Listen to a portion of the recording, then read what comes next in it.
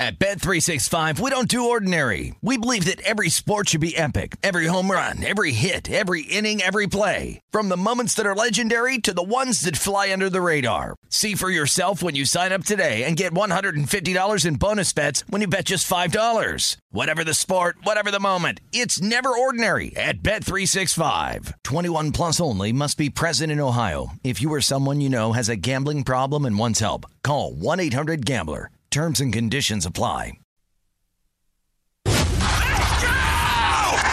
This is the Lombardi Line with Michael Lombardi and Patrick Maher on VSiN.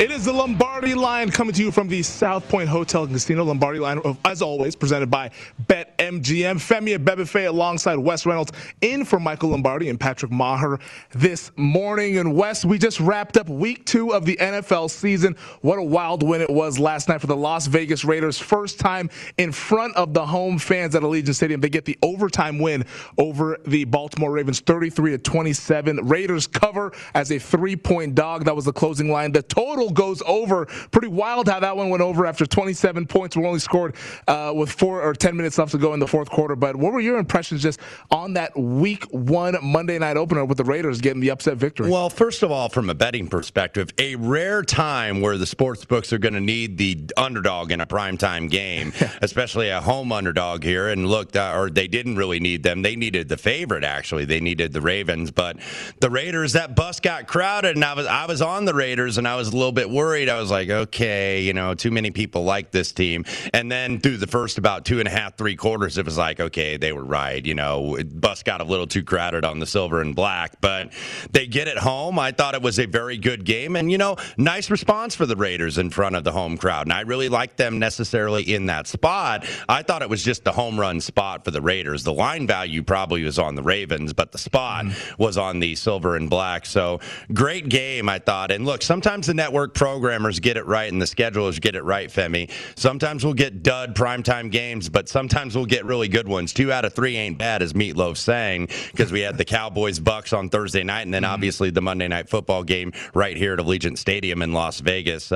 Really great game, exciting game. Lots of topsy-turvy down the stretch. Lots of twists and turns and plot twists in that game. So silver and black out to a 1-0 start. So good first impression in their new town. Yeah, we have a jam-packed show this morning and afternoon for those on the East Coast. We have Will Hill joining us here at the bottom of the hour from Point Spread Weekly. Also, a special guest, Steven Ruiz of The Ringer, is the NFL writer at The Ringer. He will be joining us in the second hour, so we'll catch up with those two guys to kind of recap week 1 and also look ahead to week number 2. But you said it was topsy-turvy. It felt, when I was watching the game last night, it was 3 games within 1 almost. It was there was the first 3 quarters was a game, the fourth quarter was a game in itself, and then overtime.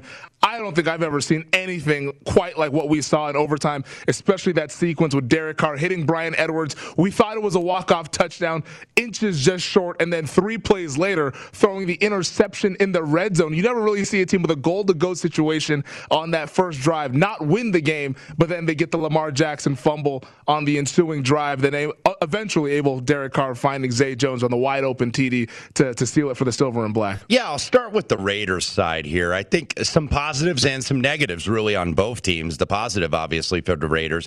Derek Carr down the stretch was absolutely great. A little bit rough early on, because even on the cast last night on ESPN2, they had Peyton and Eli Manning, which probably going to be must-watch through the rest of the season. Very much rave reviews for that broadcast, and they would have special guests. Charles Barkley, one of them. Charles Barkley, of course, he had money on the Raiders at 3.5. Of course he did. Somebody was saying, oh, he had the worst number. I was like, Chuck's not always a number-sensitive bettor, not necessarily, but he had a lot more money than probably everybody else that would criticize him. Also, he didn't have, the worst number was 3. Yeah. Close 3. Yeah, so he got in the middle at least. He was just he was on the right he side was of an the early field. piggybacker. Exactly. But yeah, with Chuck, and he was saying, is Derek Carr going to overthrow these guys all night? Because that's what he was doing very early on. And look, he was hitting Darren Waller as like, you have other receivers besides Waller, but a lot of those receivers weren't getting open early in the game. So Darren Waller, I think he got about 85 targets. That's an unofficial account here, but it sure seemed like pretty it. Close. But, he settled in, and the Raiders, I think, kind of settled in. Maybe there was some nerves early, obviously playing in front of your home crowd for the first time in a regular season game on Monday Night Football. But for the Raiders, the positives I will take is the defense is still a work in progress, but they look at least a little bit improved on the front four with Ngakoue and Crosby. And by the way, that was the difference. I think if you were to point to one matchup in this game, what was the difference last night in terms of the outcome of the game? It was Max Crosby against Alejandro Villanueva, the right tackle for the Baltimore Ravens, who comes over as a free agent from the Steelers. Max Crosby, 2 sacks, and it felt like he had a lot more pressures last night. He absolutely kicked Alejandro Villanueva's butt in that matchup, and so did Carl Nassib, getting that late stop that forced the Ravens to kick a field goal, and also the strip sack fumble in overtime. So, good pass rush on that side for the Raiders, but the secondary still a lot of a work in progress. They got beat on some matchups. Of course, the deep ball, Kwiatkowski, they had receiver on a linebacker, and that receiver is going to win every time. But you got to take the positives. I mean, you're 1-0. You got to win over, I think, still a pretty good team. I don't want to throw Baltimore out necessarily, even though they're up against it this week, too. On Sunday Night Football, once again on primetime against Kansas City, that line I'm seeing 3.5, 4 now. The look-ahead line was 2.5, so at least a little bit of adjustment on Kansas City. And then I'll go to the Baltimore side very quickly. Well, yeah, I wanted to ask you about Baltimore because you mentioned Alejandro Villanueva, and that was the big spotlight there from what I saw from watching the game. He just looked absolutely washed, and you see why the Pittsburgh Steelers were not afraid to let him go after the way he played last night there. But when you look at that offensive line, and even just that offense, just from a schematic standpoint, it looked stale to me. Like it almost looked like they were maybe hoping to keep some stuff back for them, maybe looking ahead to that Kansas City game that's coming up Sunday Night Football at home. We know they haven't got off the schneid against Kansas City. They still have that monkey on their back, but it looked a little stale. Greg Roman, I mean, we've kind of seen this with Greg Roman in the past with the San Francisco 49ers, where once it got to year 3, year 4, defenses have really caught up to what he's doing. It just looked like the same old from the Ravens from what we saw a year ago. It did. Now, one thing I will say, one positive I'll take from the offense, despite the fact that he got strip sacked and had 2 fumbles, I thought Lamar Jackson's decision-making was better. And we saw that touchdown where he got rushed, where Crosby almost had him and then just didn't quite get him, and then a couple of the pass rushers ran into each other. Lamar had time and was very patient. He didn't elect to run. He was like, okay, I'm going to find a guy open. I think it was the touchdown to Hollywood Brown in the back of the end zone. Play. Yeah, and he was very patient. I thought the decision-making has improved. Now, the thing is, when you've got a quarterback that's going to be a ball carrier, and a ball carrier that does a heavy load like Lamar Jackson, sometimes he's going to put it on the turf because he's not a real huge guy. But, they had those strip sacks. But I thought Lamar Jackson was fine. I think that offensive line, though, does need a lot of work. It wasn't just Villanueva. Now, he was the absolutely obvious candidate when you point out the poor play, but Kevin Zeitler, also on that right side of the right guard, I think he had about 3 false starts. And that's going to put you in jail when you've got to get a 3rd and long, and then it's like, we don't want Lamar always to have to run to get that first down. So that just puts you kind of behind the 8 ball. But the Ravens offensive line got some issues. I think this running back situation will work itself out as you get guys a little bit healthier. And I thought Williams did a nice job filling in, got the early touchdown. Latavius Murray also got some work. They obviously want to improve the position and get guys healthy. But I thought from a Ravens standpoint, Lamar, at least for one game, very small sample size, looked like the decision-making has improved. The defense got kind of became a sieve down the stretch, though, in the passing game, which really surprised me, is that Derek Carr really found that rhythm, and they had guys open all over the place late in the game. Yeah, no, first half, you saw the Wink Martindale blitzes. I know Chuck Clark came on quite a few. Patrick Queen looked really good in his first game in his second year at linebacker spot for the Ravens. But going back to that offensive line there, Ronnie Stanley was one of the guys that we knew he was coming back from the injury, and that was a big reason why we felt good, at least going into the season, about this Ravens offensive line. Now, Sam Monson at Pro Football Focus tweeted this stat out earlier this morning, saying in 2019 and 15 games, Ronnie Stanley allowed 10 pressures. In 2020 and 6 games, he allowed 6. Last night, he allowed 9 pressures. So that's more than he had last year in 6 games. total. So, I mean, I know he's coming back from the leg injury. Maybe he's not all the way there. He was kind of brought along slowly in training camp last month, but they're going to need him to play at the level that he's capable of playing at if they're going to do anything in a pretty tough AFC. Right, and there are two sides of the story there. Obviously, the Ravens' offensive line has to get better, but it's encouraging for the Raiders that maybe they're finally getting a pass rush here. It wasn't just Crosby and Nassib on the other side against Villanueva, and Ngakoue, I felt, was getting pressure on the quarterback, and that's what the Raiders have to do because this secondary, and especially this back seven, the linebackers and the secondary, is very much a work in progress. So that front four has to be good, and they have to be able to get home without necessarily blitzing, even though Gus Bradley timed a couple good blitzes. KJ Wright came up on the blitz against the run and got a couple nice stops, really just storming through the middle. So Gus Bradley's going to be an aggressive defensive coordinator, but that front four has got to continue to get home. Yeah, I've seen some Super Bowl odds already out after now week one in the books here. Ravens at 20-1. I have a Ravens 20-1 ticket from before the season.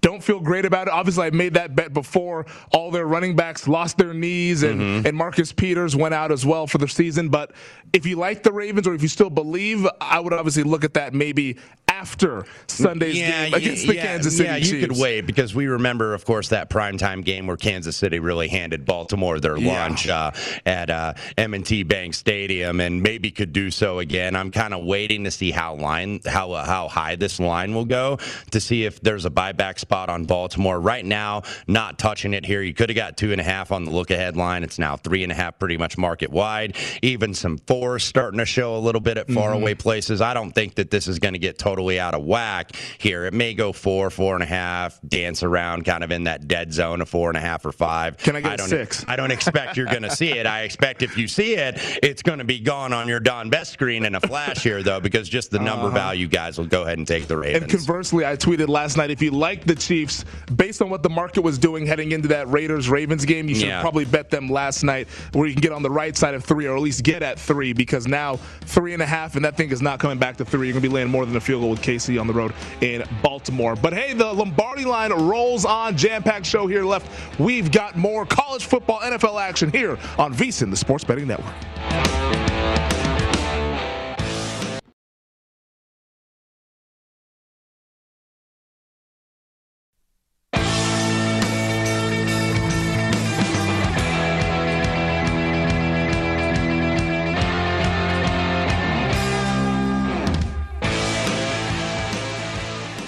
Football season is here, and it's time to download BetMGM Sports. It's Nevada's premier sports betting app.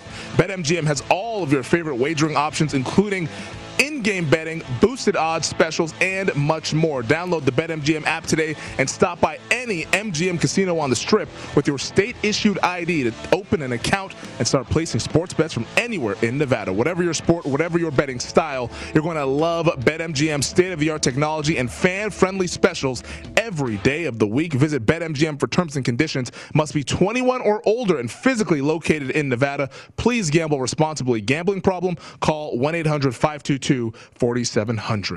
It is the Lombardi line presented by BetMGM. Femi Abebefe, Wes Reynolds coming to you from the South Point Hotel and Casino. And folks, it is the end of an era in Los Angeles. Clay Helton fired yesterday at USC. He was the coach since 2015, and it wasn't a great run. A lot of disappointment there. The folks at Action Network actually tweeted out his ATS record of 28-39-2 since he was hired in 2015, which was the worst in the Pac-12 out of the 27 Pac-12 head coaches who were hired during his tenure at SC. Also ranked 331st out of 332 coaches against the spread against Power 5 schools. So Clay Helton, no more in USC, and it'll be now Dante Williams, the associate head coach, who takes over as the interim. But it felt like a long time coming, West, for Helton now exodus at USC there. It did. And look, Jeff Probst, I think, would love to meet Clay Helton because he is a survivor, and he has been an absolute survivor in Los Angeles. And look, Clay Helton seems like a good man.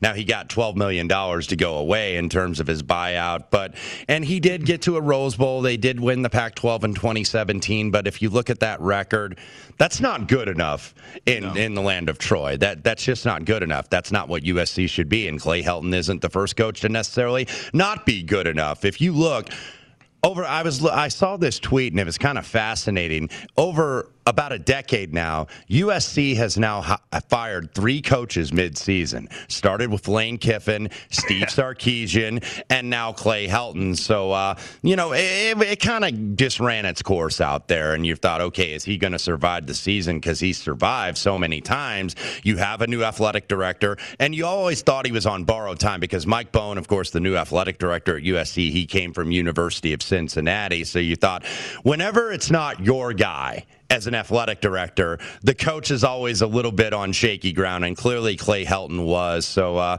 now you mentioned Dante Williams going to take over as the interim. They play Washington State this weekend up in the Palouse. About 8.5-point favorites, pretty much market wide. I think it opened as high as 10. So not a real big move on the Washington State side because they have some quarterback issues. It looks like Jaden DeLora may be the starter, though. Jared Guarantano, the Tennessee transfer, got hurt, so he is going to be questionable, but I think it's probably going to be DeLora. He was the starter as a freshman last year. So I haven't done anything with this game with USC laying 8.5 because you got to question those mindsets. Or are these guys going to stay with the season? Are they going to play hard for Dante Williams, or are they going to use it as motivation to say, okay, our season's not over yet, but you always kind of worry if guys are going to pack it in. So this is one I'm staying away from for now. Well, in the NFL, it's usually that fired head coach bump the next game because jobs are on the line. You can get cut. You're playing for another contract. In college, it's not quite the same pressure from an individual standpoint. So you wouldn't really necessarily play against this factor of,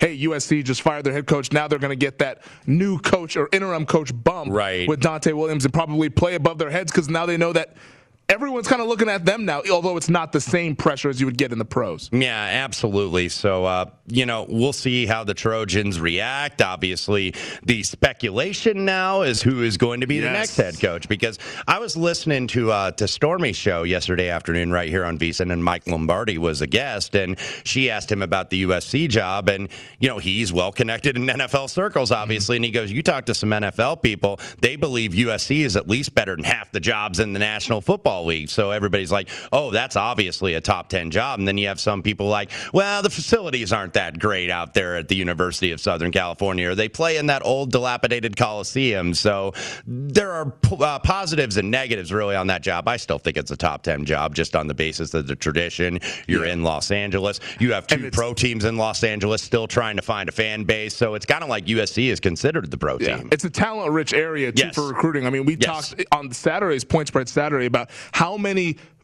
quarterbacks have left the Pac-12 footprint there. I mean, DJ Uiagalelei, Bryce Young, all those guys. Like, this is a very talent-rich area. If you can get USC back up and running, you are at a very big advantage from a recruiting standpoint if at least you bring it back to that prominence it once was when Pete Carroll was back there in the mid-2000s. And that's what makes it a promising job, and you look at the potential list of candidates. Now, who knows what Mike Bohn, the athletic director, is going to be thinking, but there's always the obvious candidates, Femi, when a job like this opens up. Matt Campbell, not John Gruden. I think he's very happy here with the paycheck he's getting from Mark Davis here in Las Vegas. But Matt Campbell at Iowa State seems like he's connected to every job. James Franklin at Penn State, and maybe there's a possibility for Franklin, because even if he's got it cooking at Penn State, he's always seemingly looking slightly up at Ohio State. And you look at that Big Ten East, it's going to change, obviously, as we get closer to National Signing Day. The top 7 recruiting classes going into next year in the Big Ten are all in the East Division. Like, even what are seen as the bottom feeders or the second tiers, Rutgers, Maryland, Indiana.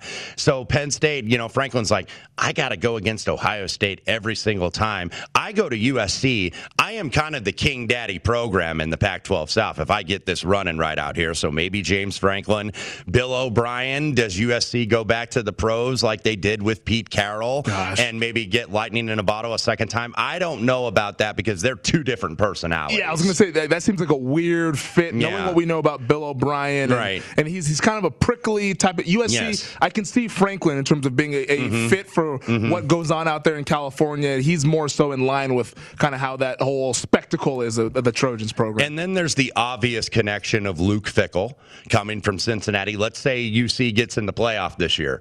How much higher can you go if you're Cincinnati football? I think they are a realistic playoff candidate. They're going to get tested at Indiana and at Notre Dame in 2 of the next 3 weeks. But if they can run the table and do that, might he go to USC? Mike Bone did hire Luke Fickell when he was the Cincinnati athletic director, so he's a possibility. PJ Fleck is another one of those energy guys, kind of a little bit like Pete Carroll, maybe could fit. And then there's the couple guys that are outside of coaching that have had big-time success.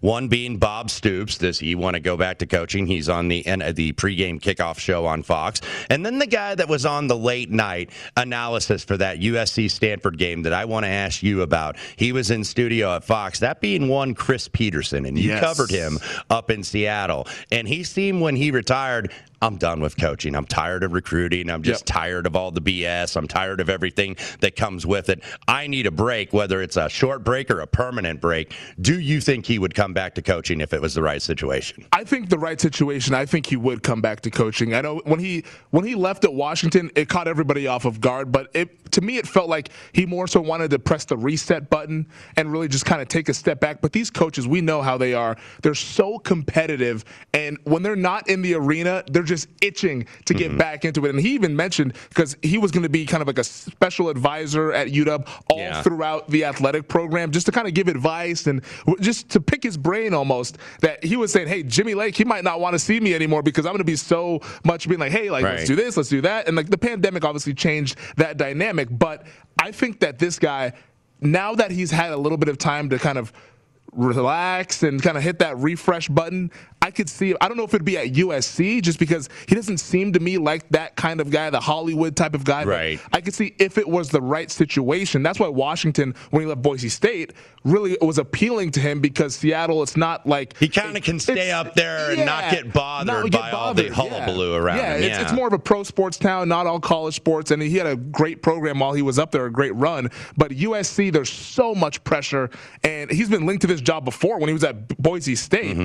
So I don't know if I would see him going to USC, but I would never say never, because I do think he will ultimately get back into coaching. Yeah, it'll be interesting to see how they approach this. I mean, if you're trying to get lightning in a bottle with that pro coach, Bill O'Brien, I know is a candidate as part of that Betty Ford Center rehab down there at University of Alabama. It's like all those coaches get rehab. Steve Sarkisian, former USC coach, certainly did now at Texas. But, USC, I don't want to say they're going to have their pick of the litter, because I'm sure some people are like, well, that job's just not for me. But they're going to have some candidates that I think want this job, and if they're willing to pay $12 million for Clay Helton to go away, they obviously, I think, have the money from the donors and that base out there to go ahead and pay for a top head coach. But USC, to me, they can't just be one of those, they're just another program. No. They're USC. It's almost like we often looked at Indiana basketball. It's like, well, you don't want to get to that point where you're just another program and you look like Nebraska football or Michigan football. USC is too good of a program, I think, to fall prey to that.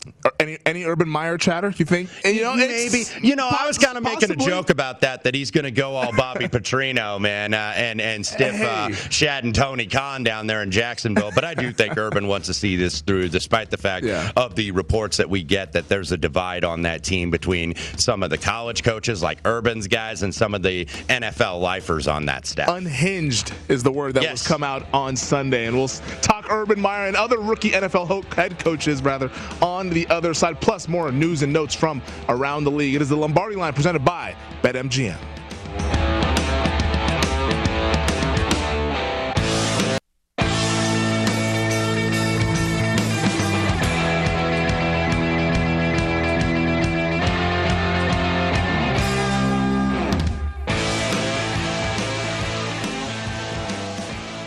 Season is here, and VSiN has kicked off our new schedule. We have new talent and shows to help you make the most of your fall betting action. The VSiN lineup has expanded to 21 hours of live programming every weekday, as well as additional shows on the weekend. We want to give you the latest odds to stay on top of the in-game betting opportunities for every key game across the country. We've added new personalities to our existing world-class team, including former professional athletes, sports media veterans, and, of course, strategic sports bettors. Visit VSiN.com to see our new lineup and talent and make this your best football betting season ever. It is the Lombardi Line presented by BetMGM. Femi Abebefe, Wes Reynolds at the South Point Hotel and Casino here on VSiN, the Sports Betting Network. And we've got some head coaches that were, pretty good. Mm-hmm. The rookie head coaches making their debuts out there.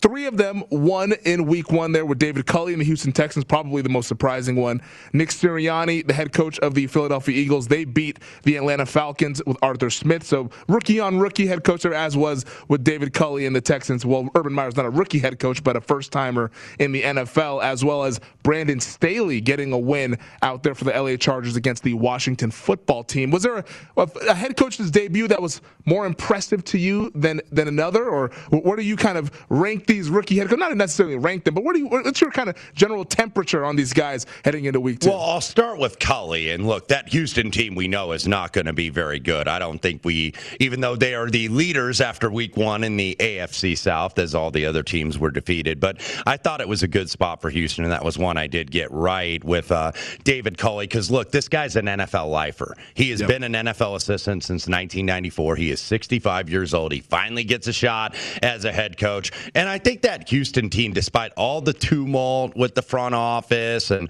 all the star players that are now gone, and the fact that they're down on talent, and the fact that their main starting quarterback probably is, certainly has actually played his last down as a Houston Texan, and everything going on with Watson and all the other stuff. That team, I do think, is going to play hard, because I think that they have pride, and you saw it against the Jacksonville Jaguars.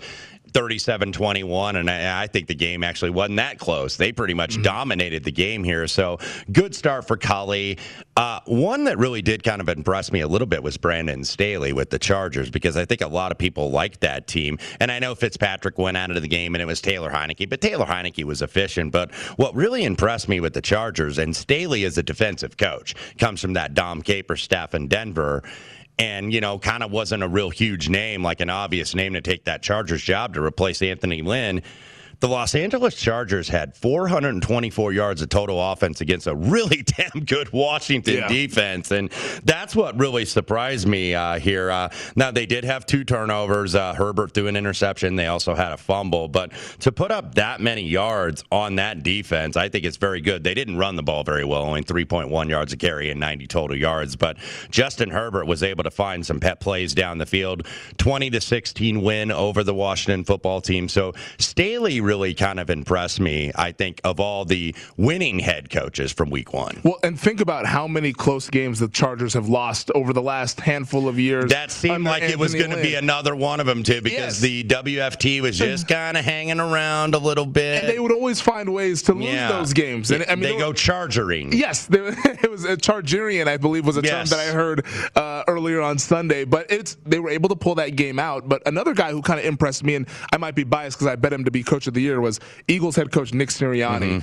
What they were able to do there in Philly, absolutely destroyed Atlanta. That line closed 3.5, and the game, it was close a little bit for the first quarter, but after that first quarter, the Eagles really took off and never really looked back there with such an advantage in the trenches for Philadelphia. But with Sirianni, they really are committed to this Jalen Hurts approach, and I thought Hurts was efficient under Nick Sirianni there. It was his first time calling plays because he was the offensive coordinator in Indianapolis. But Frank Reich was the play caller out there for the Colts there. So in his first showing, and one thing that really stuck out to me was he was aggressive. Those 4th down decisions that you absolutely love to see from a new head coach. 4th and 2 at the Falcons 22. He said, no, we're not taking the field goal. We're going to go for it. Now, they didn't get it, but just that process and thinking that way is really like more of cutting edge what the analytics say you should do from an aggression standpoint. I really like that from Nick Sirianni. And also, who could forget the handshake with he and Jalen Hurts out there on the sidelines there. So you're seeing nice continuity with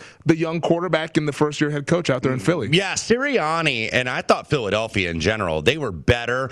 I don't want to, get out ahead of it here and say, okay, this team's going to win the division, but they were better than I thought they were going to be, and conversely, Atlanta.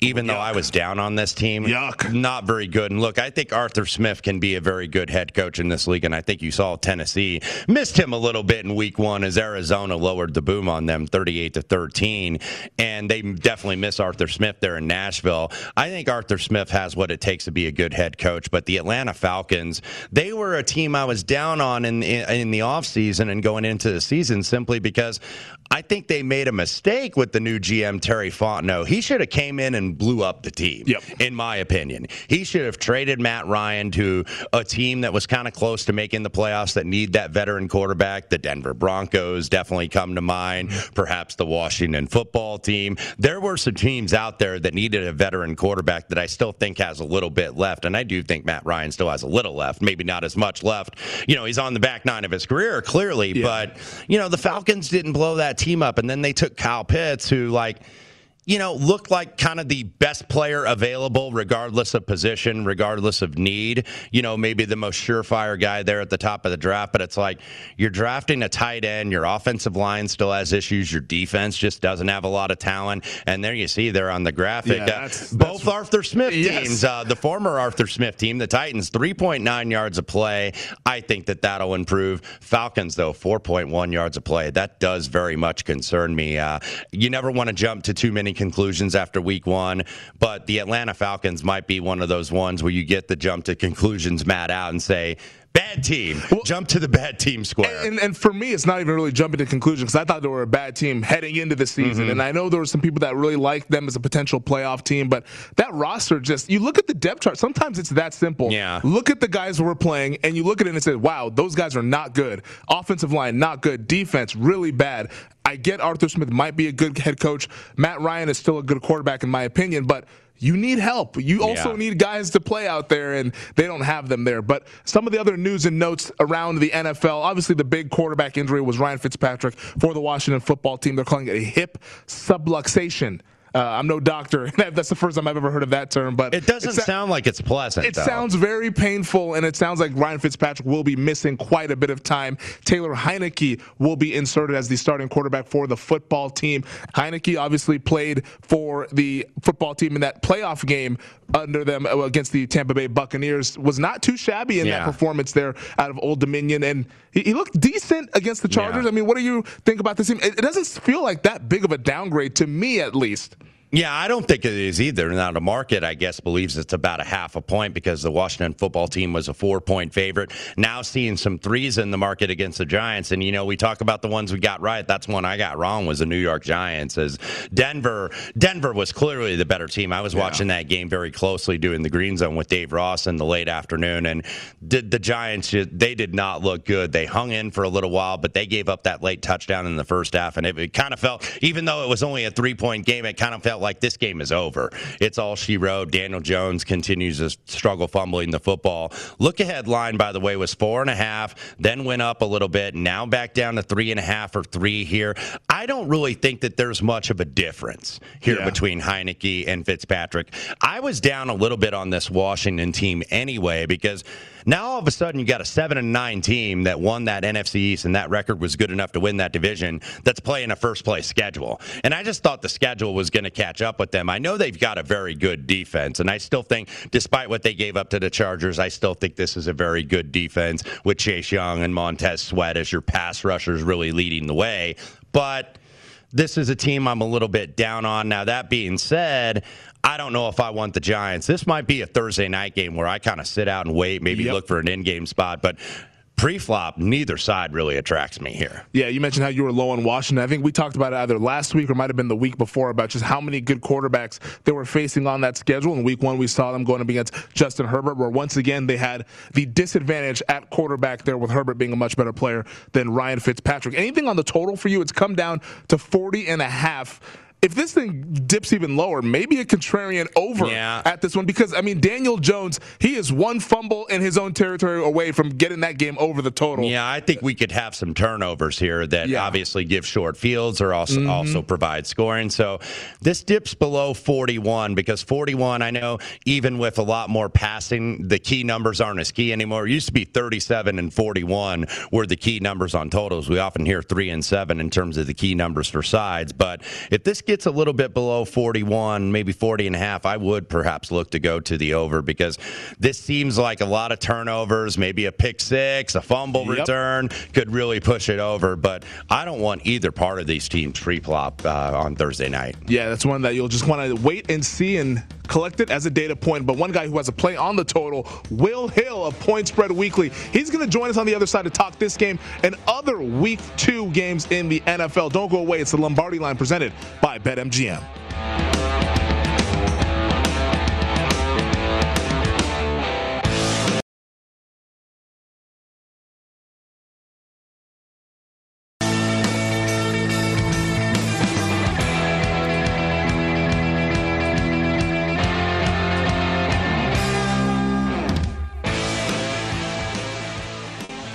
Raise the stakes with BetMGM. It's the best time to sign up because they're giving new customers a shot at an easy $100. Register using code VSIN100 and win $100 in free bets when you place a $1 moneyline wager on the Yankees or Orioles and either team hits a home run.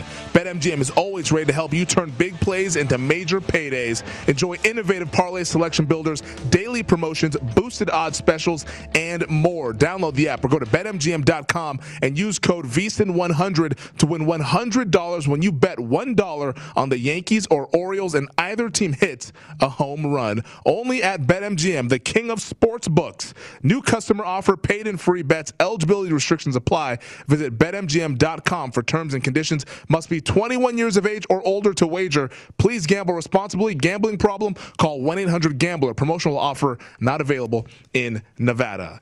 It is the Lombardi Line presented by BetMGM. Femi Abebefe alongside Wes Reynolds. And Wes, it's Tuesday, so it's about that time. We bring in our guy, Will Hill of Point Spread Weekly.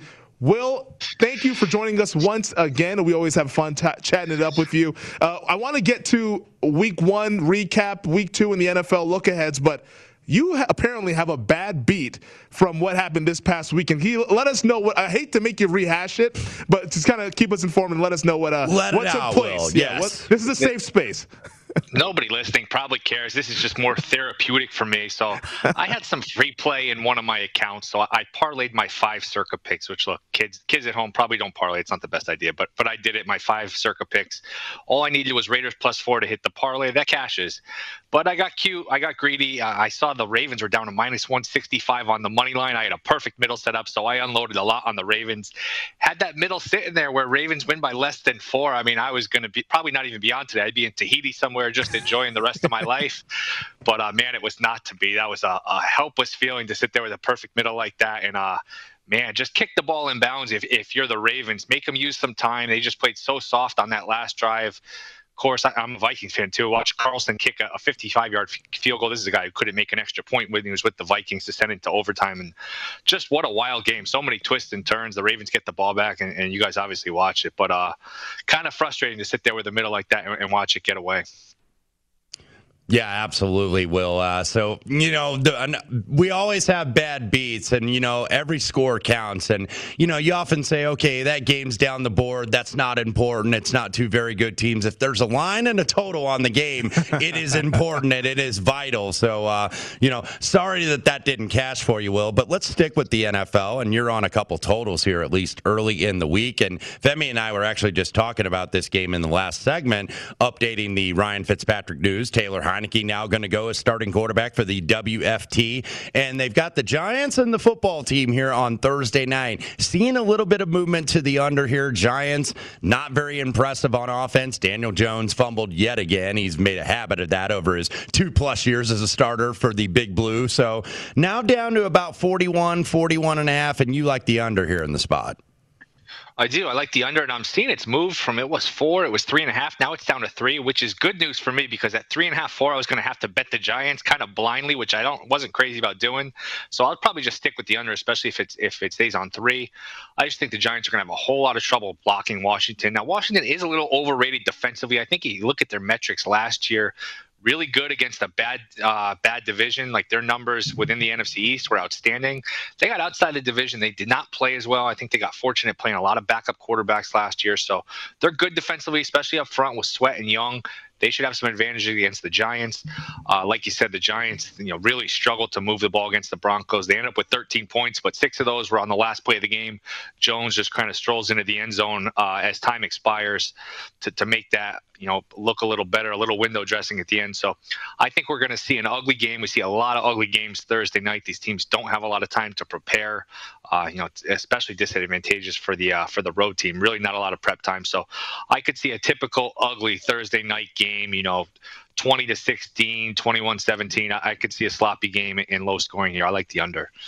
Yeah, Will Hill joining us here from Point Spread Weekly here on the Lombardi Line presented by BetMGM. And Will, you mentioned you're on the under. Unders went 9-7 in week number 1, but the trend that a lot of people are talking about are the dogs, and they were barking loud in week number 1. 12-4 ATS were underdogs in the first week in the NFL there. What do you make of the dogs covering? Is it just one of those we don't really know who's good and who's bad, and it's just kind of valuable to take those points? What do you kind of make of underdogs really barking loud here in the first week?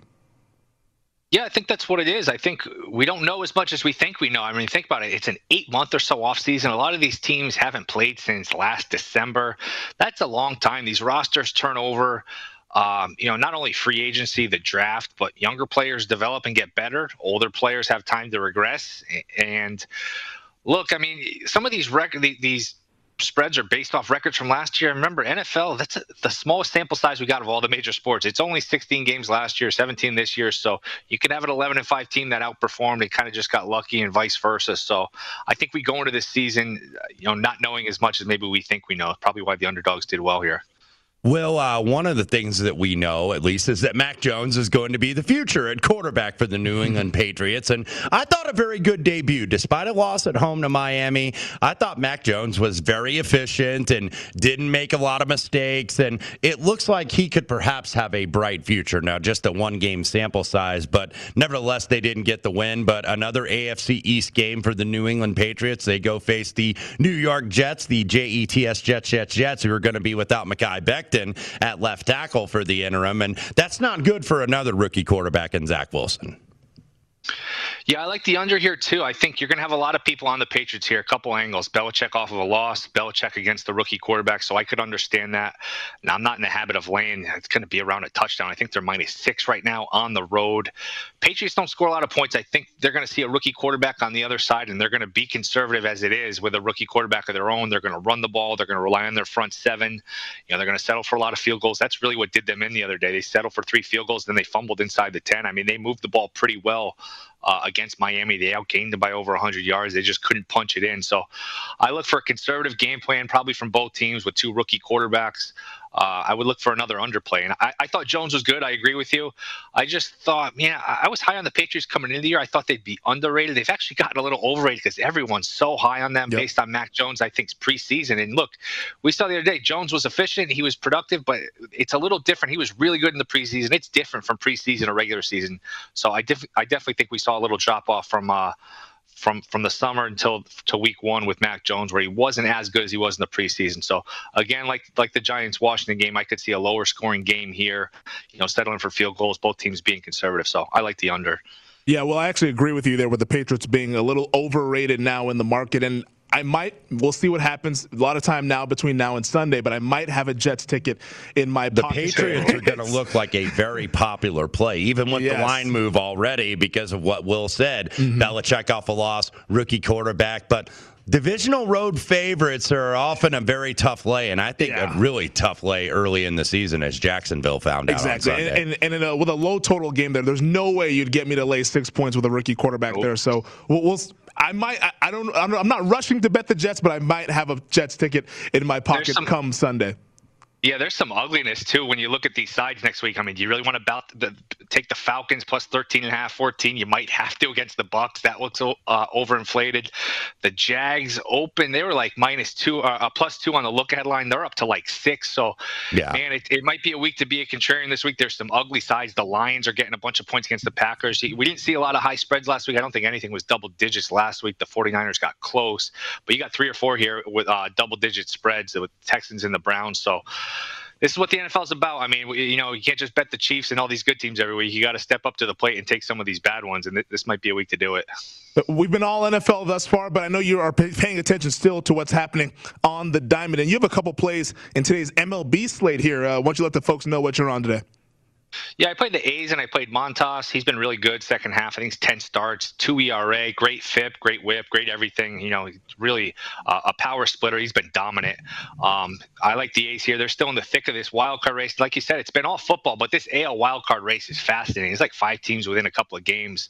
I'm sure you guys are keeping an eye on it. And, just important, if you're good at betting baseball, just because football's here, don't turn a blind eye to baseball. I think it could be overwhelming trying to bet everything at once, but, the money's green, the tickets cash the same, whatever sport it is. So whatever you're good at, just try to stick with it. So I played the A's here in baseball. So I think this will be a fun race down the stretch. I also took the Blue Jays, who are red hot now against the Rays team, who's all beat up with their pitching staff. So Blue Jays might be the favorite, man. If they could ever get in, they are as dangerous, as good as anyone in that American League. He is Will Hill of Point Spread Weekly, joining us here on the Lombardi Line, presented by BetMGM. Will, once again, we appreciate having you on today. All right, be good, guys. Thank you. VSiN.com/subscribe as always. See ya. There it is right there. My man. I was That's like, being a company guy right there. Is he going to do it? Is he going to do it? And, of course, he came through for us there. But interesting stuff there with Will on those unders, especially on that Thursday night game there. So that's one that we'll be talking about, obviously, with that game just 48 hours away. NFL keeps rolling along here. But don't go away. We keep rolling along. Hour number 2 of the Lombardi Line, talking a little college football at the top. Stay with us. It's VSiN, the Sports Betting Network.